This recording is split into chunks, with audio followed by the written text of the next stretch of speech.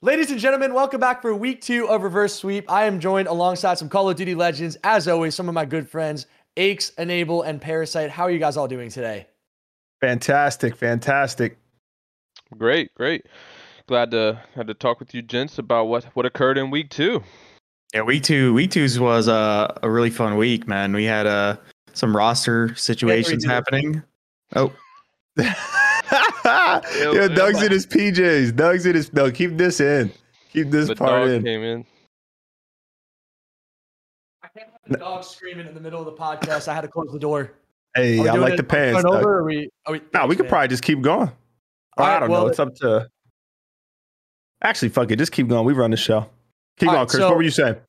Go ahead, Chris. So this week was a fun week, man. We had roster change happen.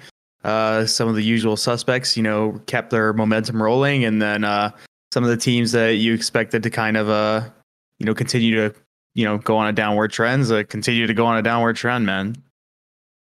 I actually think we should start off this episode with the team change with NYSL. I want to know your guys' opinions on if you think it's a good move, if you think that they're going to get better, or if their issue is something more than just a one-person swap. Because I have a strong opinion, but I don't want to get cooked. So I'm not going to go first. I'll get cooked first. I'll do it. I'm good. All right, let's hear it, Doug. Let's hear it. Because I know if I don't say anything now, Pat's just going to take over and he's going to talk for like 20 minutes. So let me get my piece out of the way first. Yep, that's how he does it. Yeah, so I think that I think the thing about Royalty that's a good move for them is that he's selfless. He will play the OBJ. He's really good in search and destroy, which you guys all saw in that Tuscan S&D. I mean, he was the playmaker. He honestly, although statistically his stats weren't the best, honestly, I watched every second of the match, and the first map absolutely got fried. No debating it. But game 2, he was a huge reason they won it. Game 3, it clearly was a team issue on that Gav control. And on game 4, I think the only real mistake that I really nitpick Matt on was ego channeling off P4 at the end when he could have just sat down and soaked. I mean, that's just the difference between winning and losing at the highest level. And I think for someone like Matt, he's been playing in Challengers for a long time. He's been winning in Challengers for a long time. And this is the best team he's had in his life. But I think that the team that he joined right now at this moment isn't 100%. I don't think Clay's playing as good as he can. I don't think Crim has been playing as good as he was on LAN. And I think Paco's been super consistent. But obviously, it has nothing to do with skill. There's something mentally there that's making them not click in some way. Or there's something about this game that's not working out for them. But I do think that Royalty could help them in a way. I felt like with Neptune, he wasn't getting in engagements, and he also wasn't getting kills. So I don't know. I mean, at least with Matt, he will be getting on hills. He will be pushing out cuts. He will be getting into trades a lot more.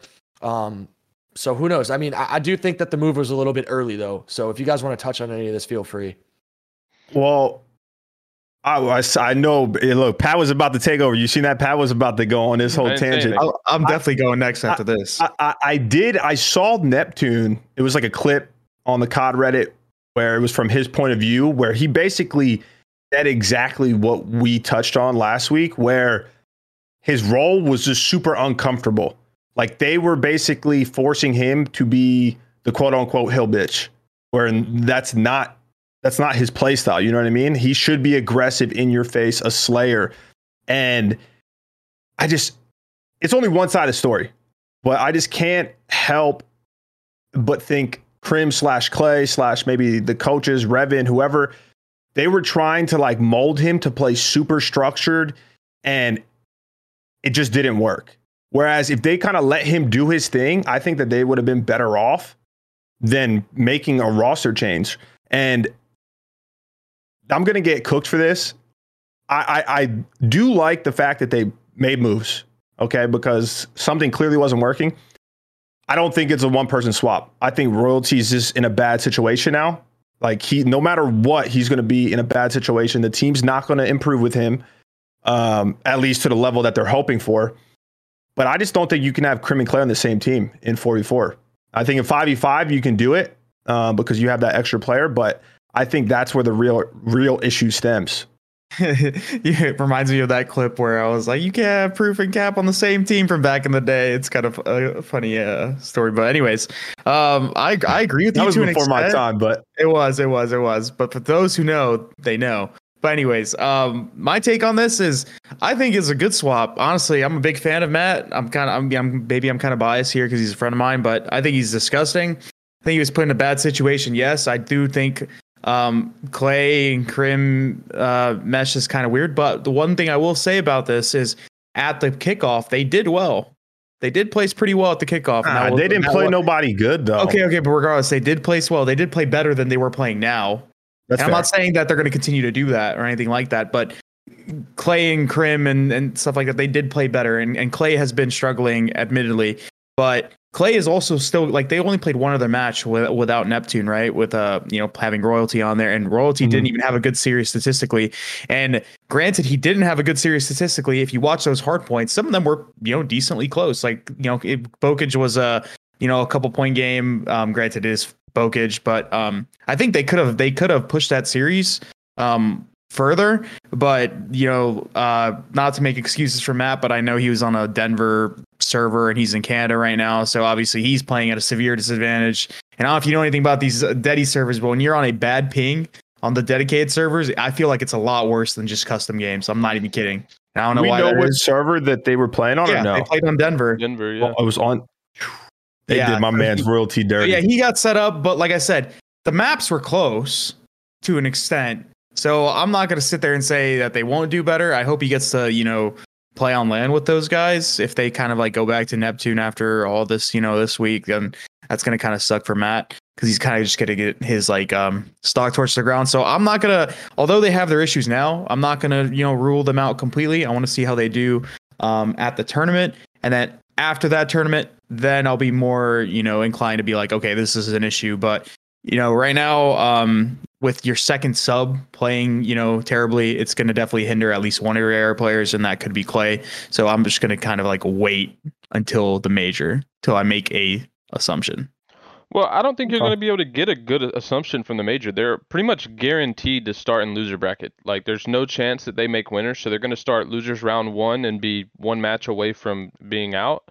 So, I mean, and I think that's a likely situation. Barring, them getting lucky and playing Paris round 1, I think they will lose that loser round 1 match. But, Ian, to your point about Crim and Clay being on the same team, I mean, I think you're partially right in 4v4. I mean, I remember there was one guy who played with them on the same team, and I think he was able to figure out the recipe. But hey, we should go to the next topic. That was good points. No, but listen. I just think, look, this change for me is just a 1-for-1 lateral move. It changes nothing within this team's dynamic. I think you were right. Like, they might have not been wanting Neptune to play the way he's comfortable with. But look, at the end of the day, they put this team together. They knew exactly how Neptune was as a player. They had a full year to gauge how he is as a player.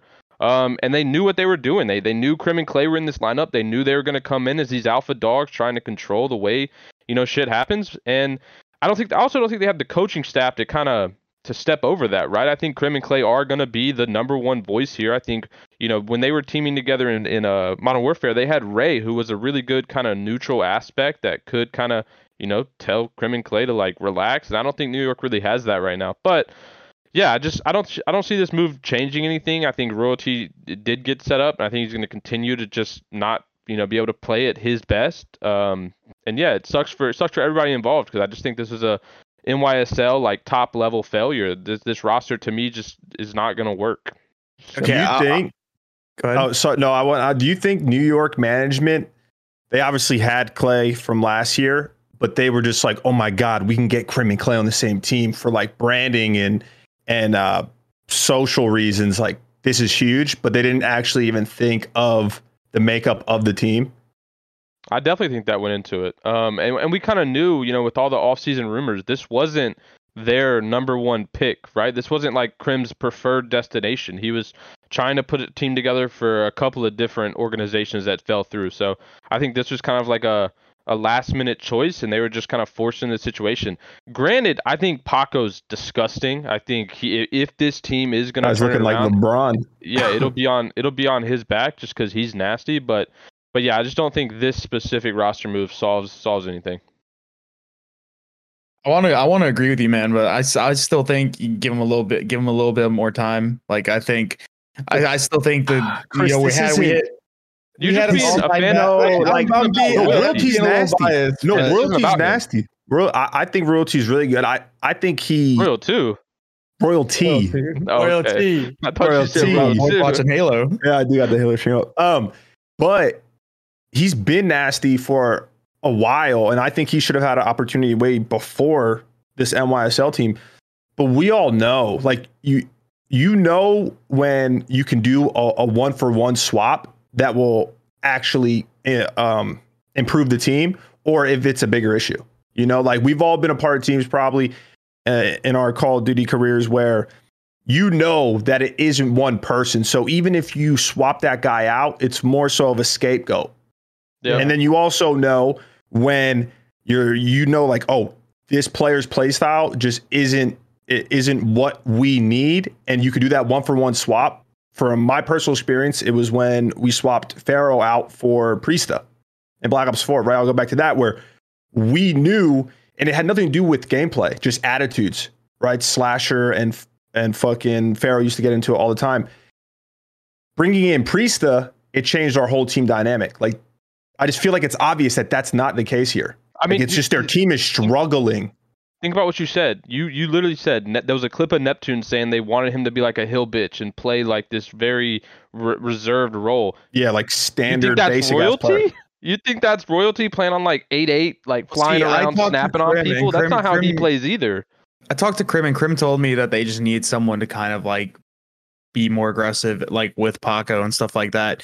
And is Neptune not aggressive? Neptune's like one of the fastest players in the league. I mean, I was watching. Okay, I don't want to talk. I don't want to put anyone's business out there, but from my perspective and what I was told and what I saw, it kind of just looked like the way Neptune was playing, he didn't really have a grasp of the game. I'm not saying that, like, it literally looked like he didn't know what to do, like in a lot of situations. And you got to think that translates to more than just, you know, a couple clips here and there. Like, so you make a roster move after a week because a player hasn't learned the game yet? I mean, we've been screaming for a while. People have been screaming for a while. I'm not going to sit here and justify. No, remember they didn't scrim. They didn't scrim. Paco went home. They literally missed like a month of practice. They're like the least practice. Regardless, we don't know what their complete decision was behind it. We haven't. It's not like we can watch their scrims every single day on a day by day basis. But regardless of the fact, it is what it is. It happened. But that's what it looked like to me, and I think getting rid of him was justified, but it was also kind of like, oh, it's just like one of those things where it could be too soon. I'm not saying a 1-for-1 person swap is going to guarantee to fix their problems, but I wouldn't be quick to rule them out completely of being better. Like, I know, like they might get better, they might stay the same, they might get worse, who knows? But just give them a little bit. That one match, like I'm going to say, I'm not one to make incredible excuses, but the ping diff and the way the match was like close, in my opinion, like some of the maps, like if they were on a better, you know, if they were in a better situation, or maybe even Clay just played better because he also kind of struggled, they could have probably won that. I'm sorry to cut you off. No, go for it, Doug. Go for it. Like Matt's my boy. He got fried on Bokic, but other than that, I thought Matt bounced back, and I thought he gave his team a good chance of winning. And I also, the question I want to ask to all three of you guys before we go on to something else is, one, Neptune moves to the sub role now, right? Like he's going to be their substitute. They're not just going to release him. That's 100%. Yeah, and they hadn't signed a sub yet, right? So that kind of makes sense. Yeah, Royalty was actually going to be their sub, by the way. Yeah, so okay. Pretty sure. So do you think that if Nep goes into Challengers, gets better, and learns that he could be back up on that main team, kind of like what happened with Major Maniac last year with Minnesota ROKKR? Yeah, I do, but that's what's ass backwards about this. Because Chris said it, which is fair, that, you know, he looks like he just isn't understanding the game right now to where he needs to be. Because when I was watching Cold War, I thought it took him like half the year or half the season to like really get comfortable. Yeah. Before that, he was just wildly inconsistent. But if that's the case, and that's a fair point, why, unless Neptune is lying to everyone, why would Crim and Clay basically force him, be like, yo, you're not understanding like what lane to push or what cut to hold, so just be hill bitch. So you're basically just stalling any improvement that he would have, which would then help improve the team.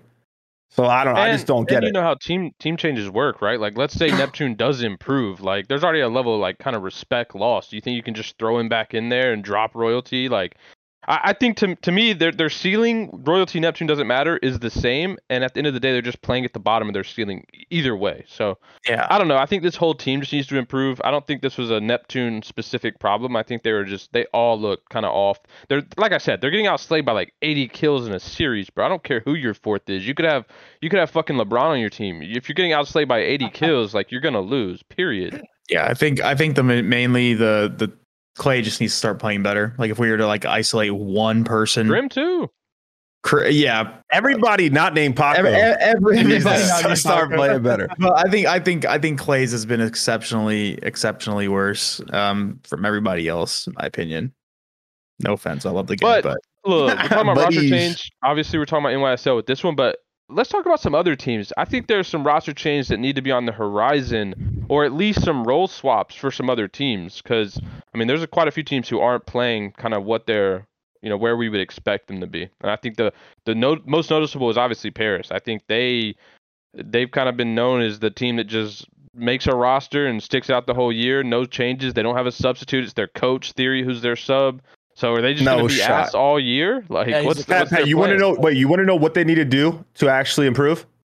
Drop what Paris everyone not management named does? Simp? No, they need to sell their fucking spot, bro, and give it to another team. They have I Theory agree. as the sub, and boy, Yeah. like that's He's their coach and sub. Hybrid. they're role. just cheap as hell, dude. It's simple as that. You're never gonna field a good team. I think they're Like all on the minimums players as well. aren't bad on Paris, but if you drop someone who like, bro, I don't even think challenger players will want to go to this team.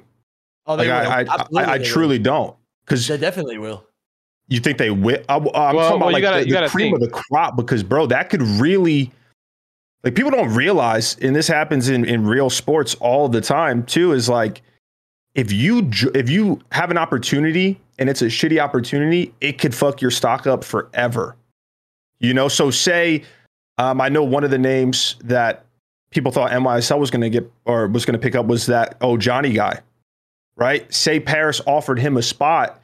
It's like the team is just not going to be good. Now he could join if he's super confident. He could join, and if he propelled them to like a top 6 team, people would be looking at him like, "Oh my God, this kid is Not happening though. Yeah, it's not. But if they're shit, which they most likely would be, and he doesn't really perform that well because just the team's not good, that's it. Like, you get that year, and you might have another opportunity. You might not have another opportunity after that. So I just think it's.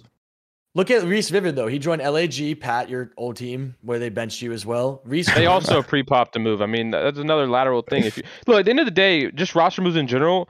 In a CDL, if you're going to make a roster change and let's say you're in last and you make a roster change in a big one and you stay last, it was a failure to me. Like, there was just no point. You just wasted money. That's kind of how I look at it. yeah, like you were saying, like, who needs a roster change? Paris definitely needs a roster change, but I'm not even talking about just the players, like the whole org. They need an org change. Like, They need an org it's change. just one of those things where it's like they have no foundation. If you're going to be this cheap, if you're not going to go after, superstar players and stuff like that, you're putting yourself in a position where you're going to field a roster of just, anybody that just wants to play. The leftovers, right? And the leftovers. And then your only other option besides that is you literally pick up like a challenger team, which they could have. I'm not saying that they would have succeeded, but like there has been, teams like in the last 2 years that like stuck out like most of challengers and showed success with like a core, like for example, the New York Subliner Academy last year with like Pro Loot Saints, those guys. The year before that, you had like the Old Triumph team with like Jordan General, Standy, Royalty, and like some of those good players are like good players, like Standy and Cold War, like obviously was a huge factor as to Minnesota ROKKR success. But like, for example, those are your only 2 options, and they're not even taking any of those. They're just throwing together people and praying, and it just makes zero freaking sense to me. And That's the route they should have took. What you just said. Pick up a challenger team at that point, like a well put together challenger team. And I will say they did have options because I was part of that, and they didn't do it, and they're still going to continue to fail. And it sucks because they're just taking up space, and there's so many other people. I'm not saying that the people in the team currently don't deserve opportunities, but there's so many better options that like are more put together that would have made more sense, and they're not doing it. The org just needs to go. And I feel bad for anybody that's working. I'm sure they're good people and stuff like that, but the way they're handling things in the CDL is literally just terrible. Happens all the time, bro. They're just making the league a lot less competitive. Yeah, literally. So I don't even know what they could do unless Doug. Player, I have no comment. I'm an active player, so I'm not. Like last year, they need to pick up Doug in a challenger squad. I'll say it again. Honestly, Doug, they should just pick you up. Like you look good in that like orange, color. Here's my belief, because you said ruining your stock, Ian, could happen. I understand that, but I don't know. Like I think someone like Johnny could join a team like Paris and still be a superstar and still shine and get a better option. Like look at Reese Vivid. Like Reese Vivid was playing in challengers, grinding. He's a huge inspiration to me, the way he worked. So like I'm trying to replicate it now. Grinding, man. The guy's a grinder. He doesn't get off the game. He's like, I'll sign the LAG minimum, because LAG called me up at 1 a.m. They offered me like an academy team. And then they're like, oh, like we just signed Reese. And Reese just said, screw it. I'll take a 50 minimum. I want a chance. Like I just want an opportunity. He goes to LAG. They weren't good, but he was still doing his thing. And then he got another offer, right? And then he gets on Florida. He does his thing. And then he gets on Dallas Empire, gets third at champs. I mean, that's another way you could go about it, Ian. It is possible. It is. You're right. You're right. Because that was an amazing opportunity, though. I don't think that'll happen that often. Like a Dallas Empire calling you up, like, yo. Yeah, it's very rare, man. You'll never know. And I think it's better to take a league spot than stay in challengers and hope for a better opportunity, because you never know if you're going to get another opportunity. I've seen players, I'm playing with players in challengers who are easily pros, easily players that can win in the pro level. And they're not in the pro league. They're not starting in the league. Some of them have won challenger championships. They're not even getting contracts to sub spots.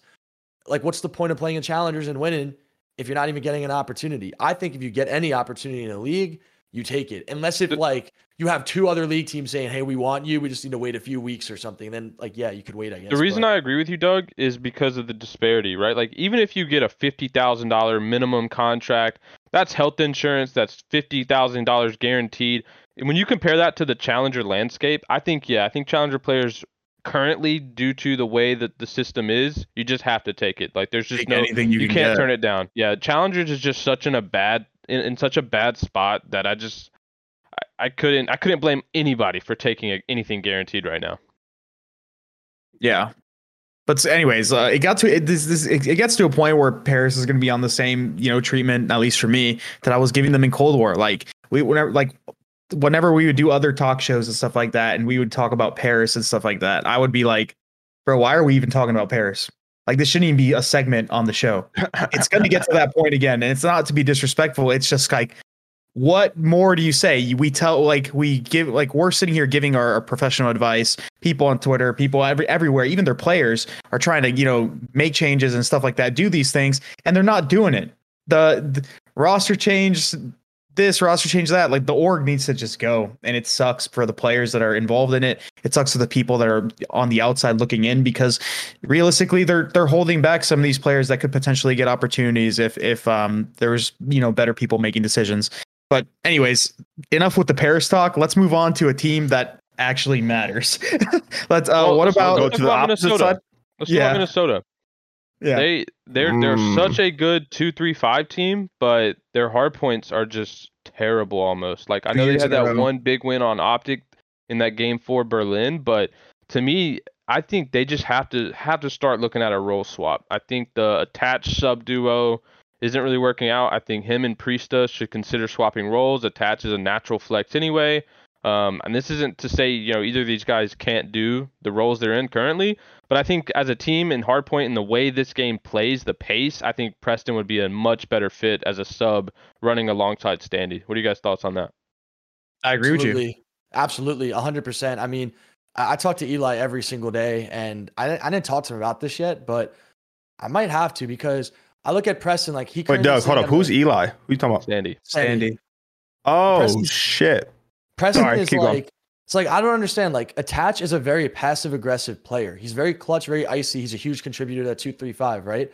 And he would be a lot better if he used an automaton on a map like Berlin and Gav. And I don't know if he uses it on Gav, but Preston obviously is a Swiss Army knife. He could run OBJ, he could run an AR, he could run a sub, but he loves to break ankles, break cameras, run around, get in gunfights, sometimes be a little bit over aggressive. So I think that entire play style makes too much sense to use this sub, especially when you have someone like Standy as the best player on the team, who is the most fundamentally sound, consistent, always goes to the right spots, takes the right routes. He's a little bit more passive than a player like Priester would be. I feel like having a more passive and a more aggressive sub as a tangent makes a lot more sense. I feel like it's a no-brainer. And then their S&D and control isn't going to change. Yeah, don't change those modes, right? Ignore 2-3-5. Just strictly change for 1 and 4. Well, they should definitely do it for 3 too. It's the same thing as they're solid at control though, and a lot of the controls like Gavitsu right now, you're running 3 autos anyway. So okay, that's fair, but it's the same issue as last year. The one thing I will say, Ian, is you look at player ceilings. Attach is great, and he had his moments, throughout his career where he was, a great player and stuff like that. But when you look at ceilings, like Priest's ceiling when he was running like a sub, was absurd. One of the highest in the game. Yeah, that was his breakout in IW with the ERAD. Yeah, but even like BO4 with the SOG, he was disgusting. Bro, the issue is. Oh, sorry. Keep going. I thought you were done your thought. Oh no, I'm done. I'm not done. But what I was saying was he was just disgusting. And then you go to like Cold War, for example, where he was running a Krig, and he was not very good up until like towards the end is when he started to actually play better. Because if you look at the statistics from last year, it was just so average for Priesta. Like, so used to seeing that guy go nuts. And then he had like a couple, string of tournaments or like matches where he was just doing really well. And that's when they started winning hard points, because obviously Standy was also doing well, and Attach was playing well. Like, they just kind of like clicked. But like ever since then, it's kind of just the same issue. It's just like both of them are playing, meh. And like, I feel like Priest's ceiling is just higher with the sub, and it becomes one of those issues. Like, if they want to actually be better at hardpoint, I think that's what they need to do, or they just need to like replace one of the two for whatever, their to improve their ceiling. I'm not saying like I still think they're a good team, and I still think they're going to place well, but if they want to win or like be a contender on a consistent level, something has to change with those two, or they have to get rid of one of them. Because I think Major Maniac has been playing well. You're not getting rid of Standy, especially after last year. Like, so it has to come down to one of them where they're both kind of like playing kind of average for, what you want them to do, at least in the respawns, the hard points. I don't know why because it's the same issue that happened last year. And I love Dylan. Had a lot of success with him. And I think one of the main reasons, and I could be wrong, but it's from my opinion, that he like doesn't want to move to that, quote unquote, slower, like old head roll, like running more of the AR. Him, but yeah, it is because of the stigma around it. But also, when he first came into the league, he was one of the best submachine gun players in the game. You look at Advanced Warfare, right? Like going years back, but he was super cracked out, aggressive, even though I guess it was hard not to be aggressive in that game. It's a different style aggressive though, than the sliding that's true. Stuff. Jetpacks are different too. I have the stats pulled up on their team just because I was curious, and I mean it's what I thought. But so far, hardpoint's their worst mode. Clearly, we all know that. But he has their lowest engagements per 10 minutes. He has the least kills, least engagements, least deaths, and least hill time. So Sounds it's a lot like Neptune too. They had like equal stats on their teams. It's like if you are going to be playing slower, well, there's nothing wrong with that. You don't have to be overly aggressive. But I just don't know why you wouldn't feel more comfortable in going into that AR role if you were Dylan. Because it's been brought up so many times in the past, in like multiple past COD titles where his team was like, yo, let's try this. Especially when you have someone like Priesta. Like Priesta with the sub on some of these maps, I think would be game changing for Minnesota ROKKR. But like, I also don't know if they should make a team change necessarily, because I think if they put it together and they swap the roles and get comfortable, they can be a really good team because their S&D is so dominant. They're just in one of those situations, bro. Like, those are like the toughest situations where it's like you're struggling on one of the important two modes, but you're so good at the other one, and like you just don't know what to do, because like on a good day where you're going to be winning your best game modes and you're going to upset a team, you can win a tournament, which happened for them. But on like an average day or a bad day, you can look like an average to one of the worst teams in the league, like at least in a match. And that's the thing, is like their floor is kind of high, but their ceiling isn't very high either. It's like they're just in this weird that's the best way to describe it. That's the best way to that's the best way. Floor, I'd say. Yeah, they have a very high floor. Like, I feel like whenever they're playing, like kind of like, they're going to win their searches. and they can be that top 6 consistently. I don't think they're going to ever go below top 6 because of how good they're at search and destroy. But when it looks like, when you look at their ceiling, it's just like. I will say too, though, one thing that we do have to point out so far is their 3 matches have been against 3 really good teams. Yeah. They beat OpTic 3-2. Then they lost to Seattle 3-2. It was a super close series. And then they obviously lost. 5-5. Yeah. And then they lost to London. But like, I know OpTic on the standings isn't up there yet because they had a poor showing week 1. But Seattle and London are both, top 4 seeds, top 3 in the standings right now? Aside from that one Berlin, they didn't look good in hardpoint at all in those series. I guess they have to fix the hardpoint. But I'm saying they're able to like make these series competitive with how bad their hardpoint is. Yeah.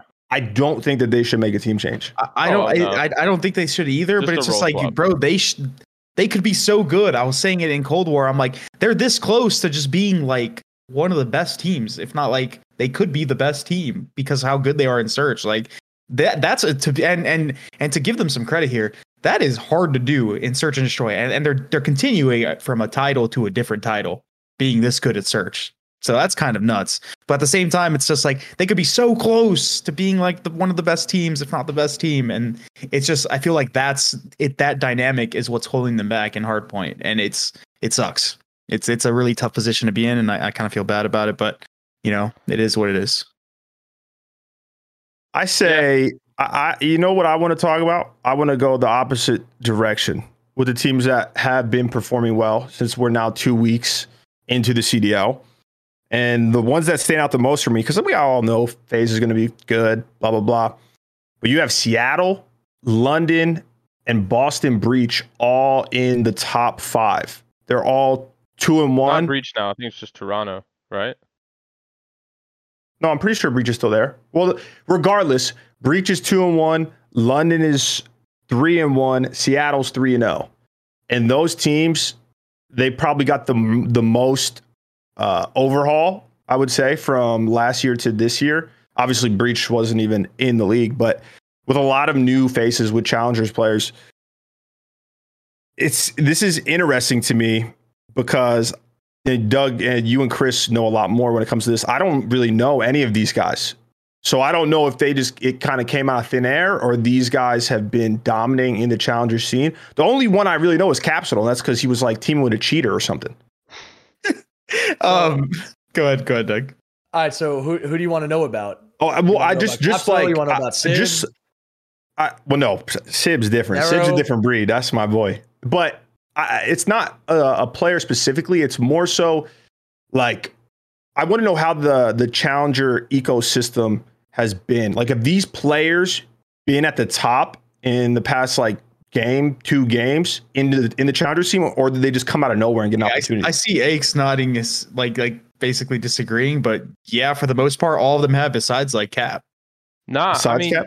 I think aside Cap. from Pred, I think everyone but Pred hasn't been winning like that. Like, you're talking about like dominating, right? They're coming in the pro league and they're dominating. They weren't doing that in Challengers. I'm not talking they about were wins. individually good. I'm talking about winning because winning's all I care about in Challengers. I don't really care if someone is frying Challenger kids. You're different. Winning in winning though, or just being like there, like being at the finish. Like if they were say getting top 3 in these Challengers events, but like in Challengers, like he's frying, like this guy's frying. Nice? And like I don't consider that as like a win. Pat, you're different.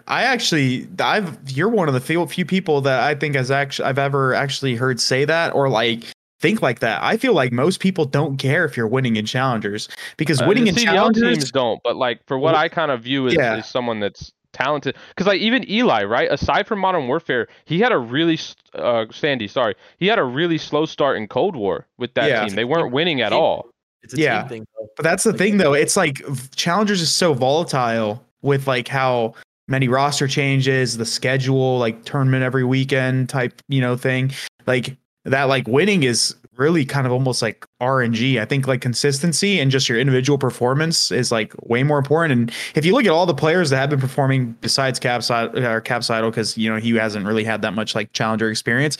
All of those guys were disgusting, like in Challengers. Like they might not have won everything, but like they were frying Like Nasty, Afro, Sib, Gizmo, all of those guys, like they might not have been winning consistently or even placing bad, but like you saw them in like some of their elite matches and stuff like that, and they were looking really good, especially Sib. Sib is different. Let's use the EU guys, because I'm pretty sure like Hawkeye and Vortex, like those are the two guys in the European challenger scenes that are like winning everything. Not Hockey, it's just Vortex. Or is it just Vortex? Yeah, it was Vortex. That's an old head, isn't it? Yeah, it was Vortex. Like I think Gizmo was on his team. Harry, who's a sub for Ravens. Like Harry, that, like whole group, like all those guys were like.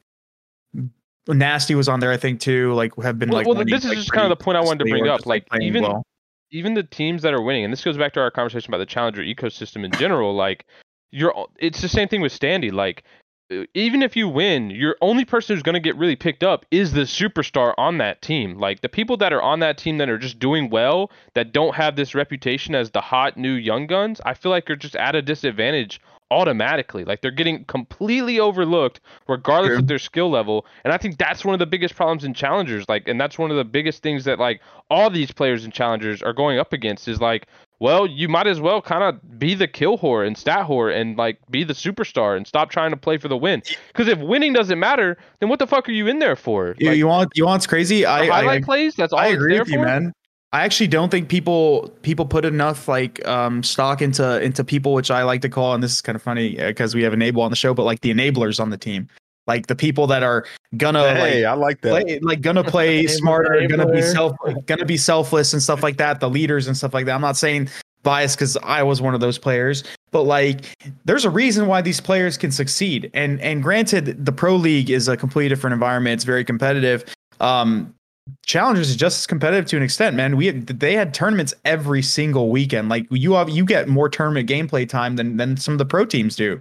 And at the same time, the reason I think the reason why the mindset of the pro teams is like that is because all these veterans think they're that type of player. All the veterans think that like, oh yeah, I'm like this like leadership. I can enable these young guns to kind of like perform really well and stuff like that. But that's just not true. Like some of these veterans still can't call out and play the game at the same time to this day. So like that's why those players are more inclined to get picked up, less superstars, because everyone's kind of thinks that like, oh, I can fill that niche role where it's like I can enable these younger players to do well. When in fact, like there's just so much talent in challengers that can come up to the league and I think perform well given some time.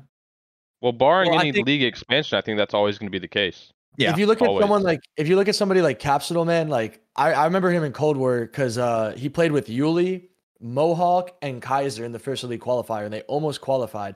And that's when Capsule's name started to come into like a conversation for others. I remember, Pat, we were playing together with Lacefield, and I think you were about to stop playing, and Lacefield's like, oh, I want to play with Cap. He looks like he's pretty good. I mean, I wasn't even scrimming, bro. I was just showing up for weekend tournaments. Yeah. Boy was in the stock market. But it's the challenger ecosystem, man. Like a lot of the teams in the top 16, I feel like unless if you're one of those top 8 teams, you probably have a good chance of winning if you're a top 8 team, in my opinion. I think a lot of the like 1 through 8 seeds could win. But then like once you get to like the 9 to 20 seeds, there are players on those teams that could be put together and could win and be the top 8 seeds. But those 9 to 20 seeds try so hard to make sure this is their mindset. And if I'm wrong, you could roast me about it if you're a Challengers player, but I'm a Challengers player and I could think like these kids think. Talk that, Doug. Say it. I swear, like these guys, and Chris, tell me if I'm wrong here. I think they think, well, we need to make sure we get top 16 to get 400 pro points because maybe we'll get picked up by a better team. And then maybe because we have the pro points, they'll want to play with us. Like, I swear that top 16 pro point stigma thing is like a huge thing in challengers. Like, because if points are huge. If you fall into the cycle of like, dude, I was in the cycle ever since Zinx dropped me. I was playing with the 23 seed, right? I'm playing against Tom Gravity's team of challengers who could beat pro teams easily. Like, they could easily be a top 6 pro team, in my opinion. I'm playing against him and his team who have a full staff. They have VOD recorders. They have a coach. They get better scrims. And I'm playing them in a best of 5 one and done match online with the team that isn't as good. And points are huge, 100%.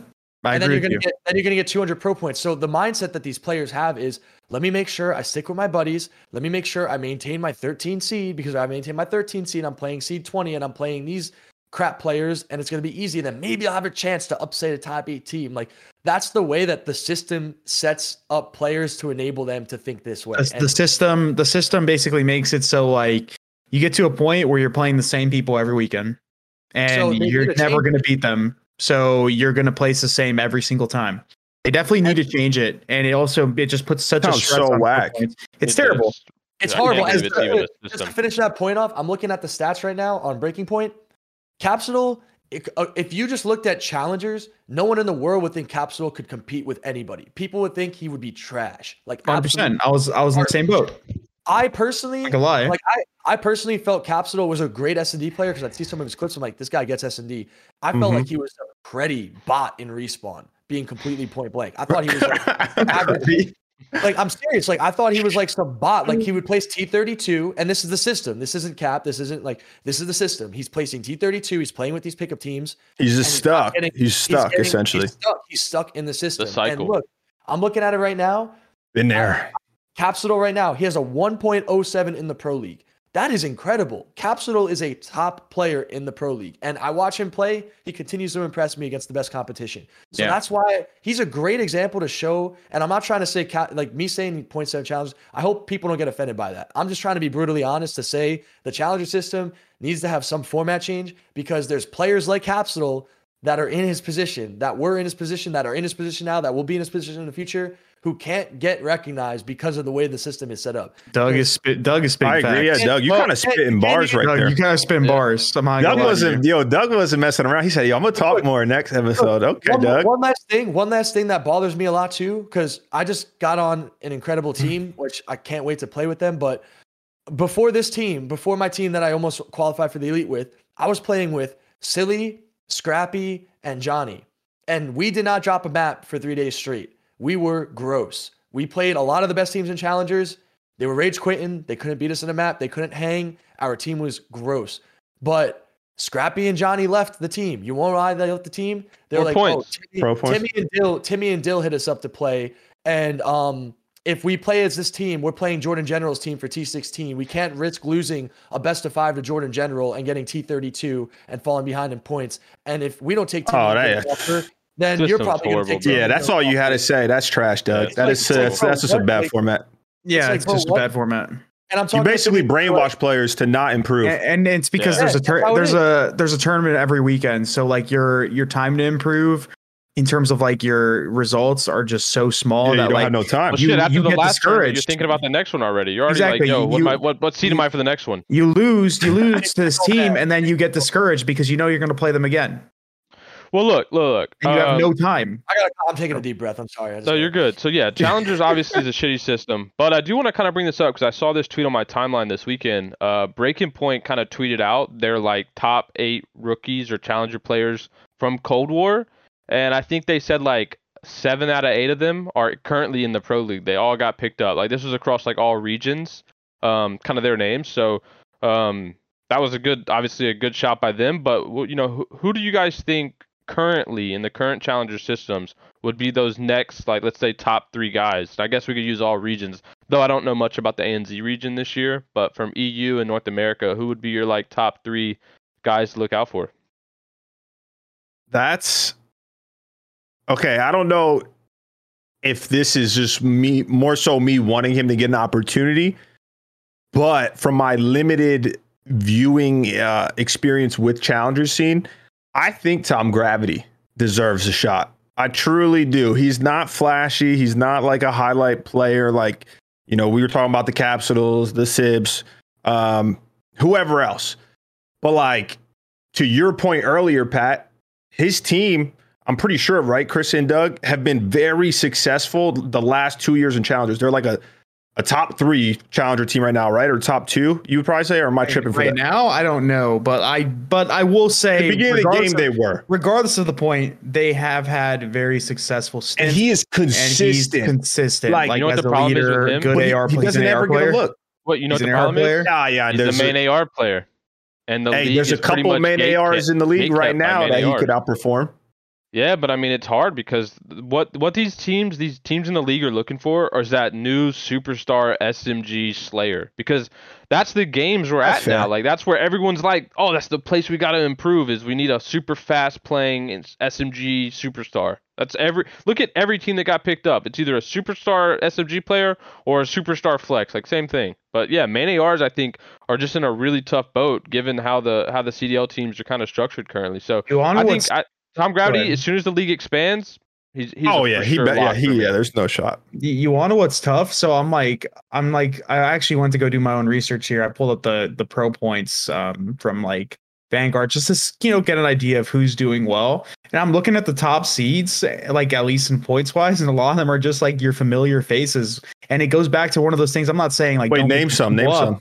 Oh, we were real quick. I'm not saying don't pick these people up, but it's one of those things that's like, oh, like there's a lot of people that could be stuck at points in these pro point ladders or just tournaments and stuff like that, where they're just not going to get recognized. But like some of these people, like you have Vickle, who's new. He's from Spain. He's a part of a BBG, or not BBG. I don't know what they're called anymore, but Godarex, Pander, Pentagram, that team. Pentagram already got in the league, but he's not a starter, which I do think he could be a starter. He's a really good sub. And then you have Jordan General, Kismet, Breezy, and Havoc, who have all basically been in the league. I think Breezy was in the Black Ops 4 league, right? Yeah, but like he hasn't. Yeah, he actually hasn't been in the CDL, which kind of sucks. He did get fourth at champs, and then he kind of like disappeared off the face of the earth. But he's doing well. Cole, Havoc, Kismet, Jordan, those guys. Yeah, Yeez.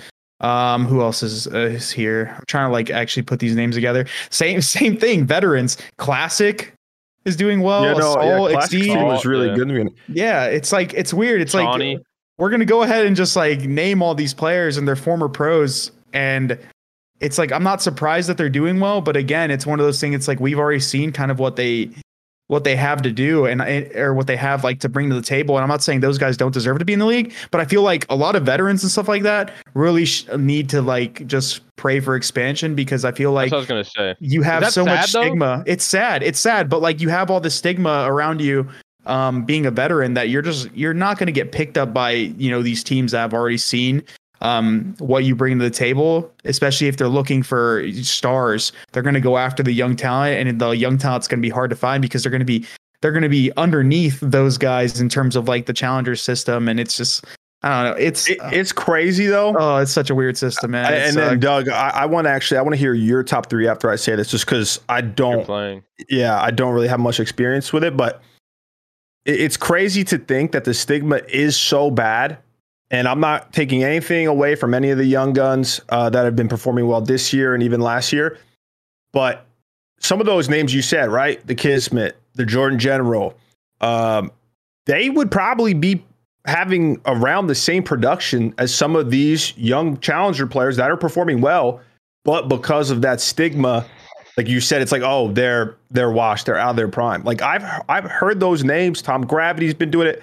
Spart, it like people think that they're just it's done and dusted. So I hope we can get an expansion moving forward next year, because there is a lot of talent, both new and old players, that I would say deserve a shot or an opportunity to see how they perform on the big stage, but there's just not enough room. The worst part about this, Ian, is that like people will see some of these veteran players or just in general any of the challengers players get in the league and perform average, but like not like average to the point where they're playing bad. They're just playing like consistent and they're just not flashy. Yeah, and they'll look at it, they'll look at them like in a bad light, because unless you're a superstar coming from challengers, like people are just gonna be like, oh dude, this guy's a disappointment, whatever.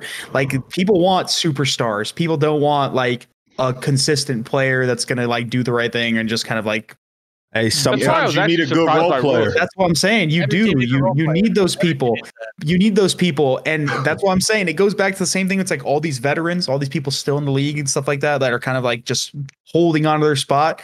They're like, I can do that. I can be that, that pillar and be surrounded by, the cracked out 18-year-olds and stuff like that. Can't have too many chefs in the kitchen. It sucks, but it's not true. Somebody's got to be a waiter. Too many Chiefs, not enough Indians. That was the best one. I think Facento is the one who said that. Yeah, we're not about to gas Facento up on this show. There's So, a lot Doug, of players in the challenger scene that I think could bring like a good stability, like consistency type thing, and they're just being overlooked because they're not superstars. There's a lot That's of why we players need in expansion. challengers that could be pros. There's players I'm teaming with right now that could be pros. Give me your top 3, Doug. So I'm going to give you guys my top 3 of players who do not have a sub spot, were not a sub, or did not play in the CDL. So this is like new, like they've never. Okay, I like that. Never had affiliation with CDL. Period. Like there's players who have been a sub and never played. No, like I'm talking never had CDL affiliation. Period. There's 3 people that stand out to me in that aspect. Tom Gravity, number 1 by far. I think he like that pick. Hands down, Tom Gravity out of anyone in challengers. All he did from MW to Cold War to now this game, he is always making his team a winning contending team every time, no matter who he plays with. He played with Capsule, Scrappy, and Cold Havoc. They got second at the first tournament. He's playing with his boys again, Paul and Jimbo and those guys, right? They and got Venom. His whole team got picked up, but him, right? In Cold War, the whole team in Cold War, he won the first 4 tournaments, won 3-0 in all of them. Did not get picked up. His whole team got picked up. That's blasphemy. Tom Gravity needs at least a sub spot. Get this man a contract. Like there's a lot of players like Pentagram just got one. That guy's deserved one too. Like there's players like that. Tom Gravity, 100%. That's my number 1. My number 2, Jimbo. Jimbo is one of the most talented players in challengers, one of the best sub players in challengers. I play against all the best subs in challengers. He's right there at the top of the list. He has a one-of-a-kind play style. He's super aggressive. He wins a lot of fights. I don't see many players in the world playing like that guy does. He needs an opportunity. And number 3, Johnny. I mean, his numbers in the elite speak for itself. I'm not going to get into it. Just look at his elite stats and it speaks for itself. That's it. Yeah, That's he's kind of like an anomaly for this game. He's that nasty. Yeah, I mean, this game, that's a good top 3, Doug. Yeah, I played with him in 2 weeks. We almost beat Team Canada with the player that retired, right? Like it was a 3-0, but we lost by 20 in HP, 6-5 in S&D. Like I think we played another, I don't know. Close games. This guy, Johnny, 1v3, 5-5, game 5. I played 8s with him just now. Easy work. Guys running around popping 2s. Like, good job, Johnny. Like, I think to your point about Johnny, I think once some CDL teams see some LAN experience from him, I think that's when he's really going to get on their radar. I think he's already on the radar. Yeah, or he just gets a out of the blue chance like Cap. To be honest, well, my fear is, Doug, there's been a lot of rumors, and I'm not going to throw accusations around, but been a lot of rumors about who he's been playing with and the validity of how good he is, and so that's what I was kind of saying. They say he's cheating. Yeah. As soon as he gets that opportunity to showcase that, like, he's as good as he's been performing, I think CDL teams will start to take him seriously. I think he'll probably jump. Oh wait, actually, isn't there a LAN with like yeah, there's a pro versus AM LAN. Oh, okay, well, I'm looking forward to that. That'll be interesting because I'm pretty sure it was announced like a pro versus challengers. Yeah, like midway through the season. Now I remember. Yeah.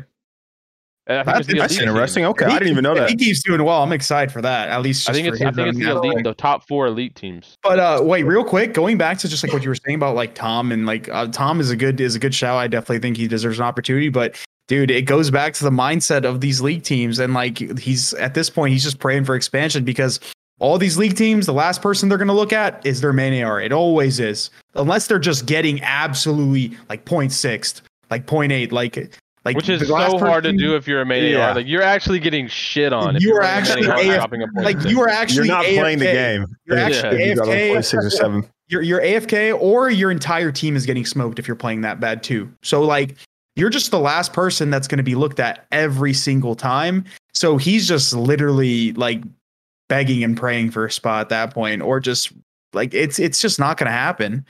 Like, and it sucks because I do think he deserves an opportunity, and the older and older he gets and the more years and years he plays, I'm not saying he's an old head, but like he's not going to be in his prime at some point. That's not about being in your prime. It's about money, like priorities. I feel, Chris, like you could still play, Ian could still play, Pat could still play. I don't believe that, but go on. I'm sorry to cut you off. Okay, well, I'm just in general, I'm just saying like he might end up losing. Like, bro, all these years, for me, all these years in challengers that I spent, like slowly but surely, it just started to kill my vibe, like demoralize me. It definitely made my passion. It killed it. So like, I can understand that. I feel bad for him, man. Like shout out to him for still going and having the hope. I don't blame him. He's disgusting, but damn, somebody needs to give him something, dude. Like anything, even a sub spot. I'm begging. Someone give this guy something. I'm begging. Bro, just give him that guy over anyone, please. For trying, like anything. And he'll get an opportunity, I think.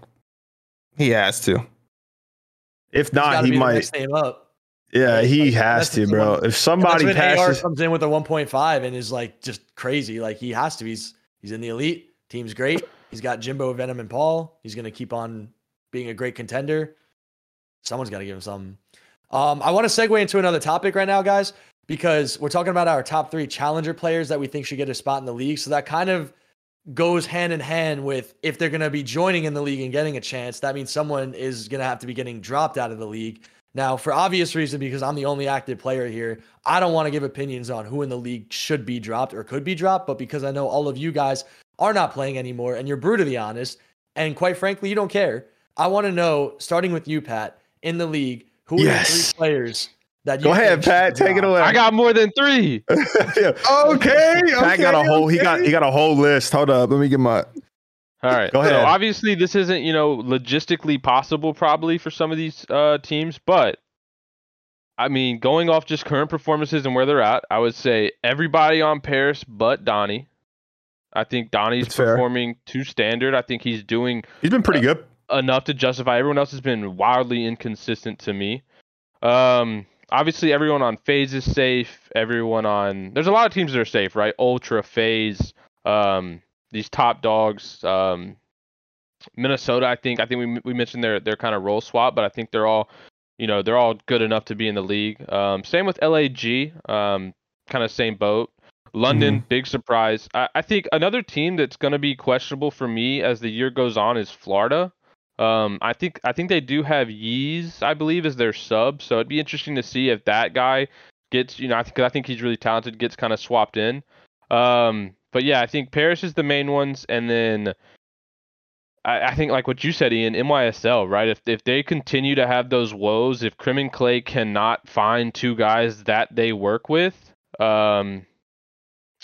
yeah, I don't know. That'd be interesting, right? Because I can't imagine a world where one of them just gets dropped or benched, right? Like I would see them getting traded, or I would hope so. So yeah, I don't know if it's logistically possible, but that would kind of be where my head's at.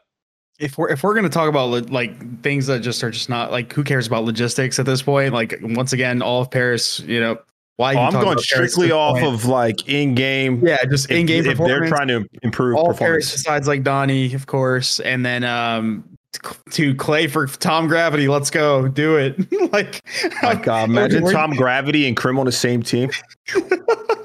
I'm just throwing some names out there, but honestly, I mean, I'm looking at Florida now with with how they've been performing this week. They just got 3-0'd by Ultra. They just got 3-0'd by Ultra. Like they're just not. With Dixie playing. Yeah, wait. Is Skies are Skies and Dave Patty the 2 ARs? And their roles make no sense. Because I was watching their match yesterday, and Awakening ran a sub. Majority of the time, they was on his POV, and they were the casters were talking about how him and Vivid as a sub duo were like they've been performing really well. So did Awakening just go full time sub? Well, he's obviously probably the flex depending on the map, but that's what I was about to say. They play a lot of like heavy 3 sub maps, which is weird because they have like I think more players who are traditionally a better flex or better with the AR anyway. So yeah, their map picks are weird for the kind of the roles that they have on that team. But yeah, I think you're right. I think he has. I'm gonna be honest, and if anyone has stats, this would be nice to know. But like, who has been performing well for that team? Because honestly, has a 1.08. I have Awakening and Vivid. I think Skies has been playing really bad, and which is funny because Skies fries in every 8 I see him play. Like absolutely has his way with the lobby. So here's the stats before they got 3-0'd. Vivid has a 0.91. Skies has a 0.93. Awakening has a 1.08. And Dab Patty has a 1.0 flat. That was before their 3-0. So I think Skies, right, is the one that's underperforming. Well, I mean, you're looking at their stats. You don't really see anyone underperforming, I guess. Like, are they getting? Skies was like a 1.2 last year. Like, okay, I'm not saying underperforming in terms of their standards. I'm saying like they're statistically not like playing terribly, like to have like anything crazy KD wise. Like, are they getting 3? Like, are they? Hold on, let me pull up the schedule because honestly, I'm kind of a little bit behind with. They got 3-0'd.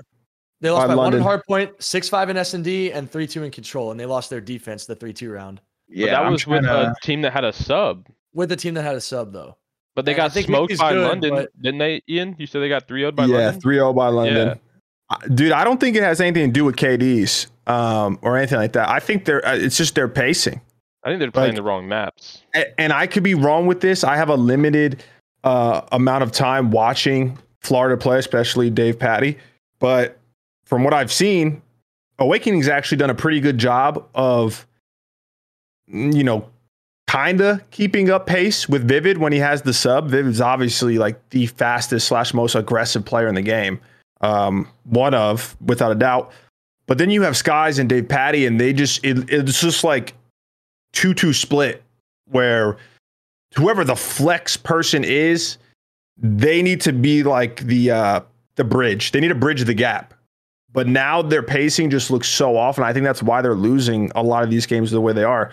I don't think anyone is really underperforming too badly besides maybe Skies, Pat, but I think that could also come down to the pacing difference. Well, they're playing Bocage like every series.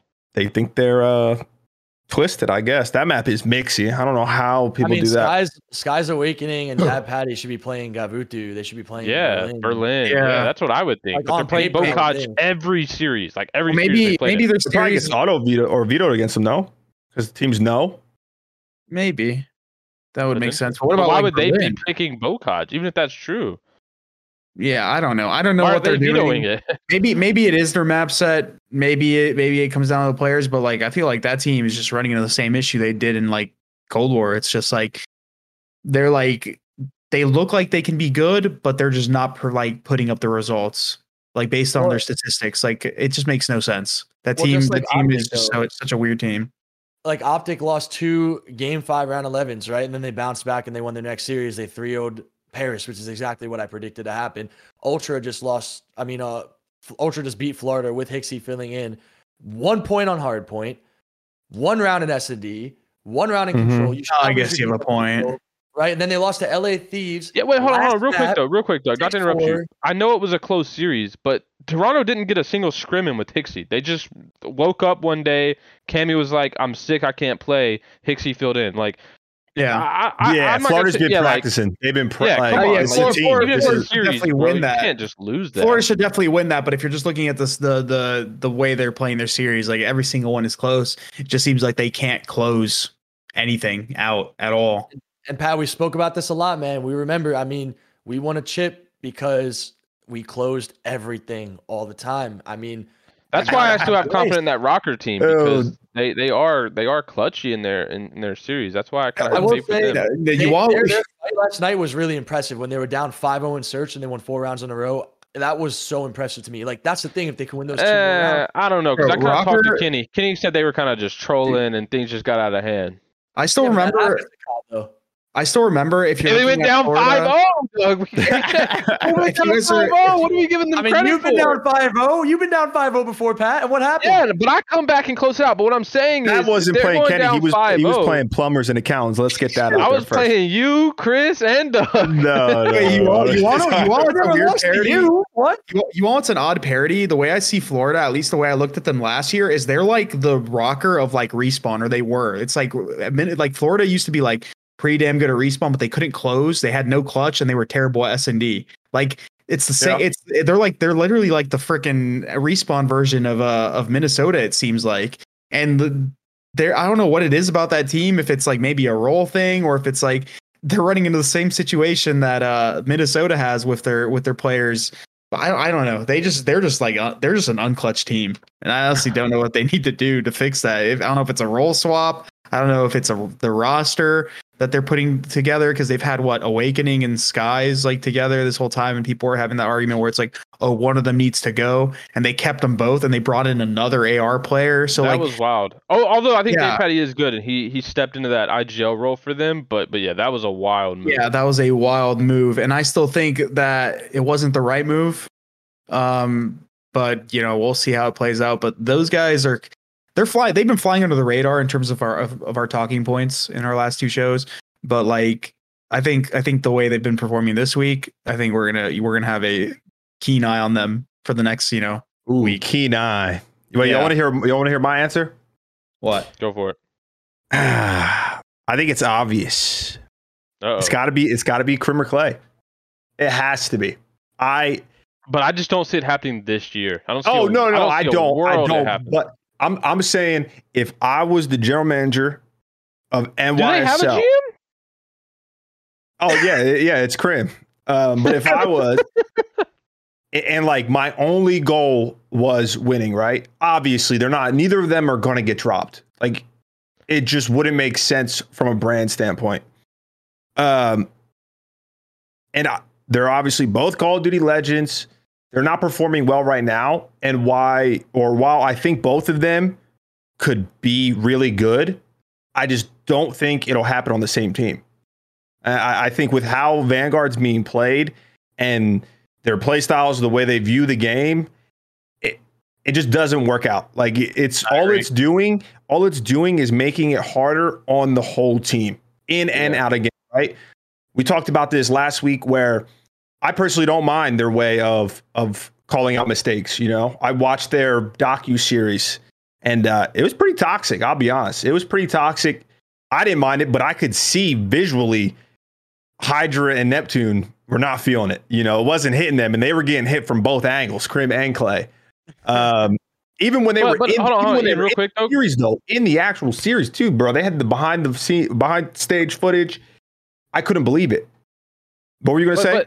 Yeah, I was just saying, like, because I agree with you. I did see that also, but it's not like it was. Here's my problem. It's not like it was Crim and Clay versus Hydra and Neptune. Crim and Clay were still bitching at each other the same way. They were issues. So I'm saying the environment overall. No, I agree with you. But I'm saying if I'm Hydra and Neptune, I'm not taking shit personal when it comes my way. If I'm watching them two dish it to each other, right? Like I agree. It's I agree obvious. with that. It's a full team thing. Everyone wanting to improve, and I think that's something that everyone, even the public perception, needs to understand. Is like it's a team environment. It's not anyone ganging up on anyone. And I think that's I'm in full agreement with that, Pat. But I also think we're in the minority there. I do. I truly think that's because we play and we've played around that environment for most of our careers. Even with players, even with players. I mean, dude, players, really? you guys have had teammates. Because I've had teammates that literally would just crumble under that sort of pressure and environment. You know. Right. Yeah. But anyways, I just don't think it's good. I think if I was the GM of NYSL, especially with all this challenger talk, right? There's a lot of really good players. I would try and make a move with either Crim or Clay. So it won't happen. If you were the GM, so if you were Crim, you're going to drop Clay. I don't know if it'd be Clay. I don't know if it would be Clay because, like I said, I do think they're both ass right now. They know that. Yeah. I've seen them tweet it. They both know that they are not playing up to standards at all. I do, however, think that they both could be really good at this game. I just don't think it'll happen on the same team. Yeah, I just don't think hot take, or maybe not so hot take, but one of them is probably done playing after this year. Yeah, maybe they might go. Maybe both. One of them definitely is. They have to be, unless they just have like a wildly successful year.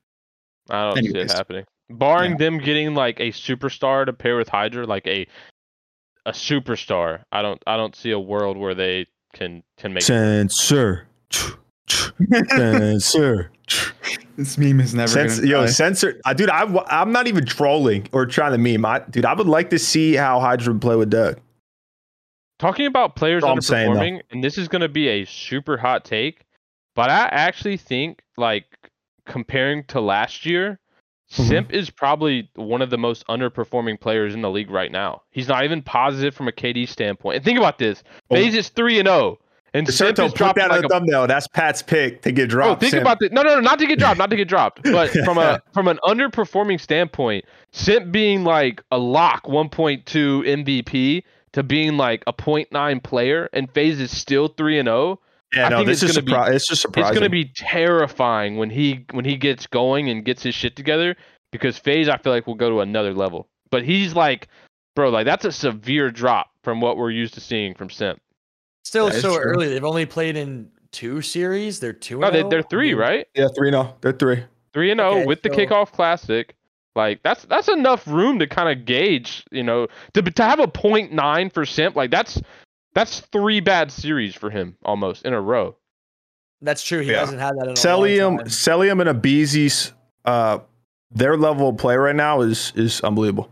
They're both of them are top 5 players in the game. Okay, before we continue to go into a different segment here, because we're starting to talk about people that are playing really well, Ian, we should probably segue to a different topic, because we actually have some YouTube comments that could be spark some conversation here. So I'm going to read one off here.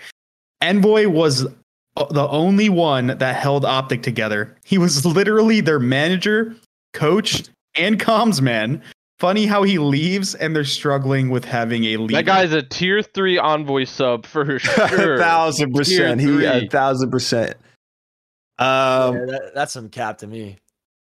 I do think there's a little truth in there. I think he was a vital role on that team. I think that goes without saying. He was a vital role on that team. The manager, coach. I know for 100% he is not the manager of OpTic Gaming. It's super over exaggerated, but he has a point that we can talk about for sure. Yeah.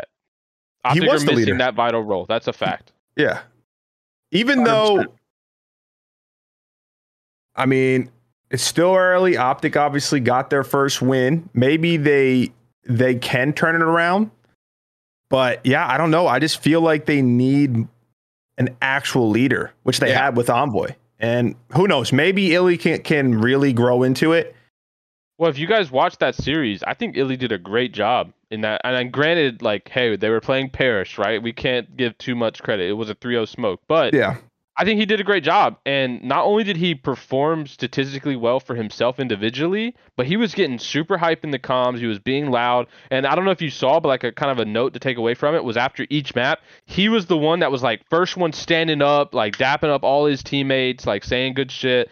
And that's not what we saw from the last week where they were losing and he was throwing his headset off and shit like that. So I think it was a big they got to win this time. Right. But I think it was a big confidence, right? They get this 3-0 under their belt. They kind of brush off the fact that they were sucking and not clutching up. So I don't know. I think all eyes are going to be on Illy because I think as a public perception, he's the only one on this team that can do it. So, who knows? I think he does step into that role, given that confidence boost, and we'll see if it continues. Real quick. So I agree with how Illy was doing a good job of that. But real quick, while we get another comment pulled up, I think there's a big misconception with just teams in general. It's very rare that you don't need a leader on a team and everyone's going to contribute. And I feel like a lot of people are trying to stray away from that leadership type, team. But you need a leader. I think most teams need a leader. I don't think that's ever going to go away. You just need somebody that's going to hold you together in those clutch situations. Exactly. And I think Ender is probably the best one to step up, which sucks because he's so young and that puts a lot of pressure on him. But I just don't see anybody else being able to do that. Yeah. Can I just say one really quickly, when you say this whole young thing, I just don't agree with it because I just look back at when I was a young player, when I was 18 playing with Aches or 19, Chris playing with you. It was kind of like a tandem leadership. I take a back seat. We were all the same age though. True. So you're telling me that a 19-year-old can't do that with someone who's 22 or 23? No, but I'm saying the age gaps are a lot more now. Look at that OpTic team. Seth's 27 playing with 19-year-olds. How old is Ender and how old is Brandon? Probably all 19, maybe 20. They're not 21. Ender's got to be 20, right? Or 21? Okay. Age aside. Probably just turned 21. Age aside, Doug, we're going into a generation, or we've been in a generation where players are coming into the scene that have been playing for different years, different amounts of time. Back in the day when me and Pat played, or even you, and all of us, we all basically have been playing COD for the same amount of time. Relatively, right? Yeah. Nowadays, that's not a thing. You have players that have been playing serious competitive COD for 2 years, teaming with people that have been playing competitive COD for 10 years. So naturally, those people are going to look at those players and be as a respect thing, they know more than I do, or they're going to be those people that step up. And sadly, that's not the case. And that's where you get into these weird situations where it's oh, there's no leader, or somebody doesn't know how to step up to that role yet, and they have to fill in the gaps. So that's people just look at you're so spot on, Chris, with what you said, but people think that a leader is everyone else on the team just listens to that person. He's a drill sergeant. It's not that, but you need to have someone who, when you're in the process of improving in each game, that is bringing up ideas, new ideas to improve, new ways to rotate, new ways to break a hill. Someone who is confident putting his thoughts out there. And then, depending on the team, because there are some teams, right? If you look at like NYSL, where it's basically Crim and Clay, they're kind of the masterminds behind it. And then maybe a team like FaZe or LAT, for example, when I watch them play, they have Envoy, who, for the most part, he's the guy that is making these thoughts come to life. And then they bounce back ideas with each other so they can all get on the same page. So when the stakes are high, you're in the heat of the moment, everyone knows because whatever was brought up is executed. Whereas I feel like with OpTic, they just don't have anyone who is genuinely having like thought-provoking conversations to improve. Yeah, you're spot on with that. You're spot on. If Ray was able to be in the game, they'd be like headset plugged in while they're playing. I think it would make a world of difference for that team. Night and day, probably, yeah. But it's not possible. So yeah, I agree. I'm trying to pull up the schedule right here. It looks like Friday of next week we have matches. Friday, Saturday, we have a lot of matches coming up. So let's just get a few of them though. Get our pick'ems in. Thieves. What are the big ones? Yeah, Atlanta FaZe ROKKR. That's on Friday at 4:30. That's a good one. OpTic versus Ultra. That's coming OpTic versus Ultra could be very good too. That would be OpTic's first real test. Yeah. This is that's what I was gonna say. This will wait. This is a big match too because they're 1-2, right? Yeah. So if they lose to Toronto, they're in loser bracket, right? Guaranteed. There's no barring like a crazy tiebreaker, almost guaranteed. Yeah. Wow, that's Let's tough. Start with that one. Let's start with that one. That is tough for them. Who you got, Ian? OpTic FaZe or OpTic Ultra? Sorry. Is Cammy back? Is he full health? You know? Yeah, we gotta assume that's a full week away, right? Like. Yeah, he'll probably be good. Dude, it's going to be tough for OpTic. You know, I think they're a lot better than they have been playing, but we really haven't got much. I mean, they got the win versus Paris this week, but it was versus Paris. That doesn't really tell me anything. Yeah. You know, they could beat that team respectfully just by running around and outgunning them. I think Toronto is going to win this. Toronto is the better team right now from top to bottom, in my opinion. And it's going to suck because unless for some crazy circumstance, OpTic will be in losers. But I just want to see them be competitive. If they win and prove me wrong, that's great as well.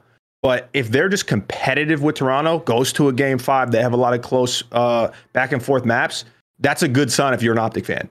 If they kind of get pushed to the side, they're not looking good for the rest of the year, in my opinion. Danger zone. True. Danger zone. Ultra 3-2. So you think it's going to be close? You think OpTic's is going to be competitive? Yeah, I think that Ultra is going to like hash it out in a game 5 S&D. I think it will be a good series. I hope, dude. OpTic needs to be good.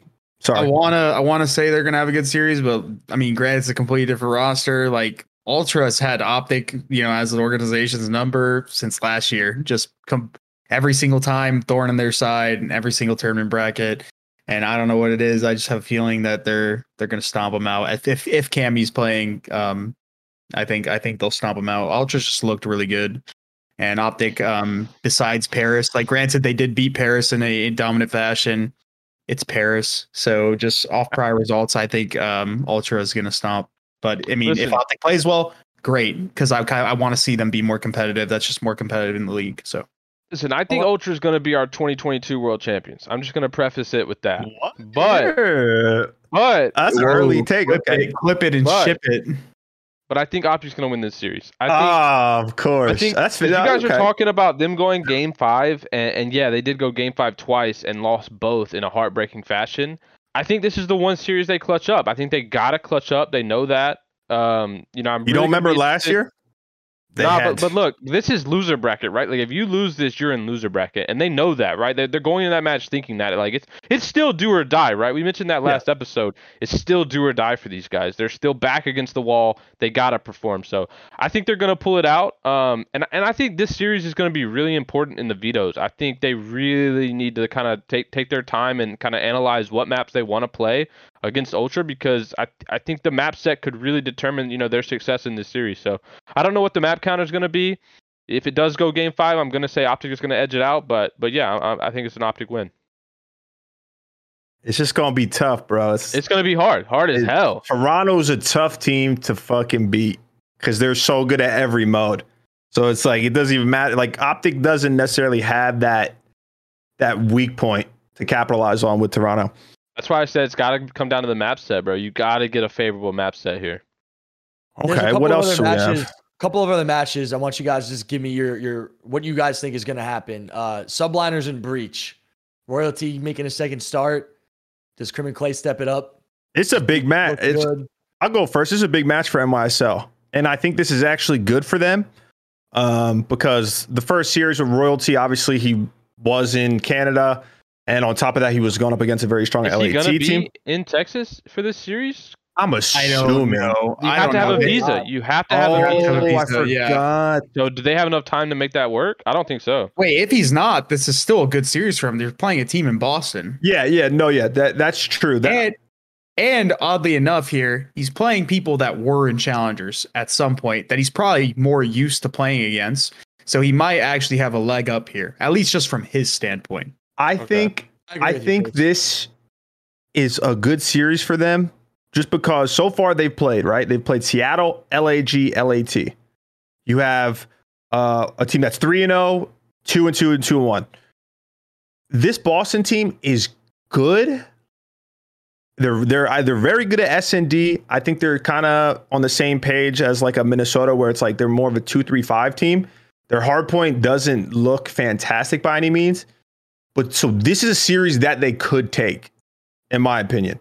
Like it's not like they're going up against an Atlanta FaZe or a Seattle or Toronto. Beat them at the Classic. They did. That was obviously with Neptune, but and on LAN where this will be big for their just overall team morale moving forward. Because you lose this one, now you went 0-2 with Neptune, 0-2 with Royalty. And you have no excuses behind ping or anything like that. Exactly. You get a week practice. I think NYSL. Nah, I can't even cap. I was gonna say I think they're gonna win. No, I think Breach are gonna win. I hope NYSL win just because I don't want to. I like the guys on the team and I don't want to see them start 0-4, but they just look trash. It'll be bad. They just look trash. It'll be really bad. I'm going full New York Stan. Oh, sorry. Go ahead.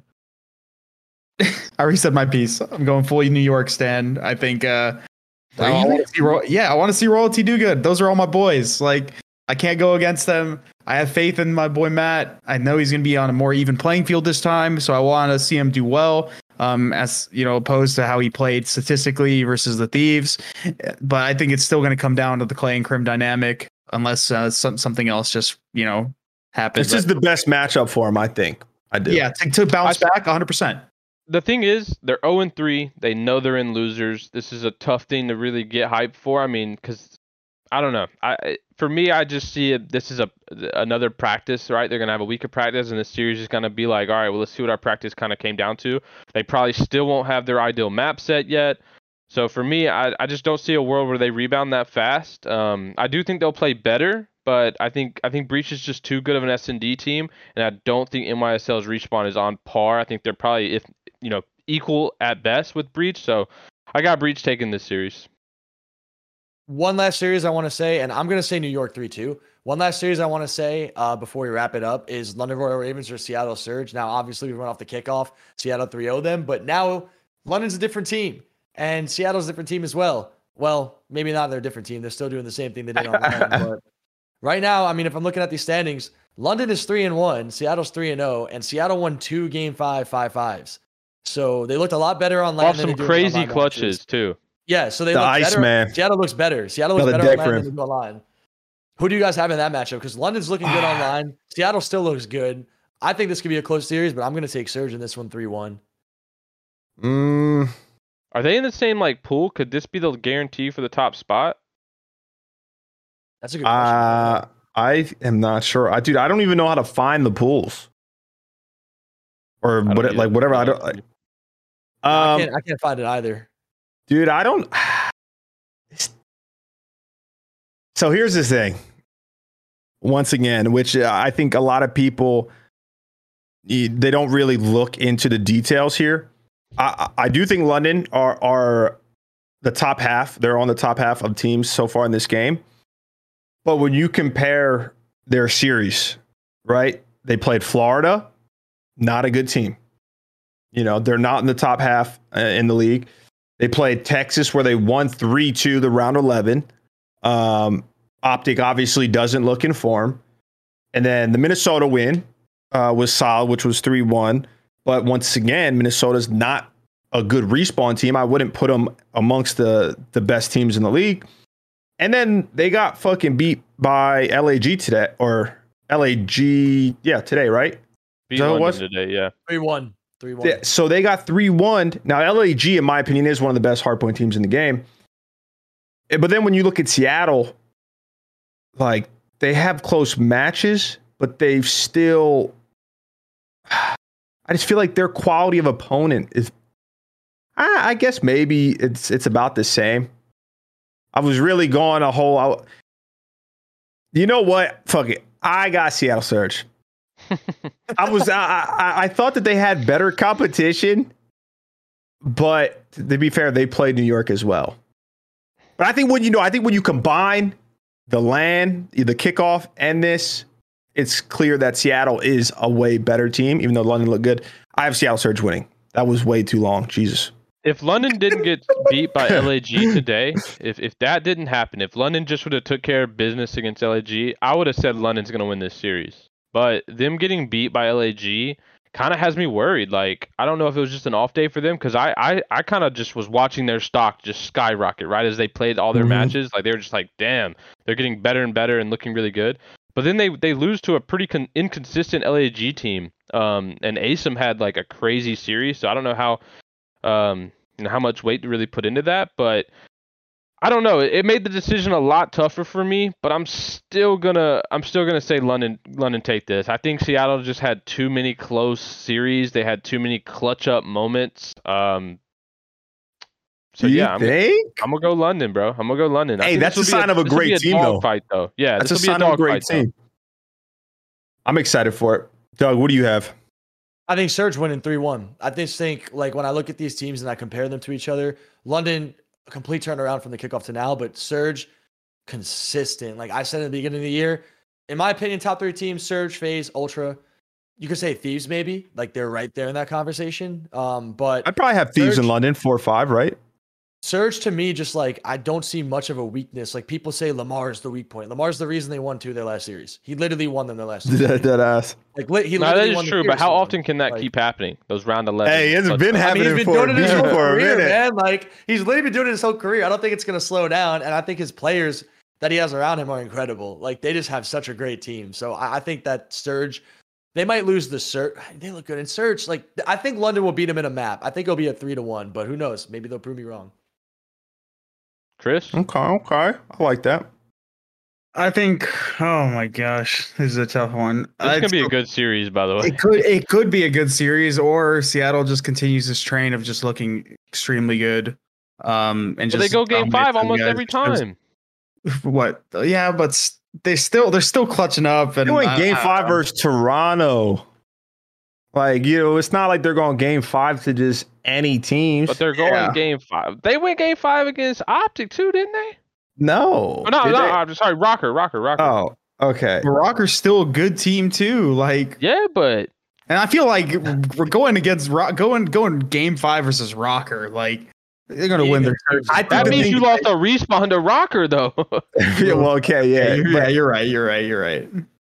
I think when you're that good at S&D as Seattle is, same thing we saw last year with Toronto, even with FaZe, even though FaZe is a little bit of a fucking outlier because they're just the best at everything, is you can consistently trust the fact that you're going to win either that game 2 or that game 5.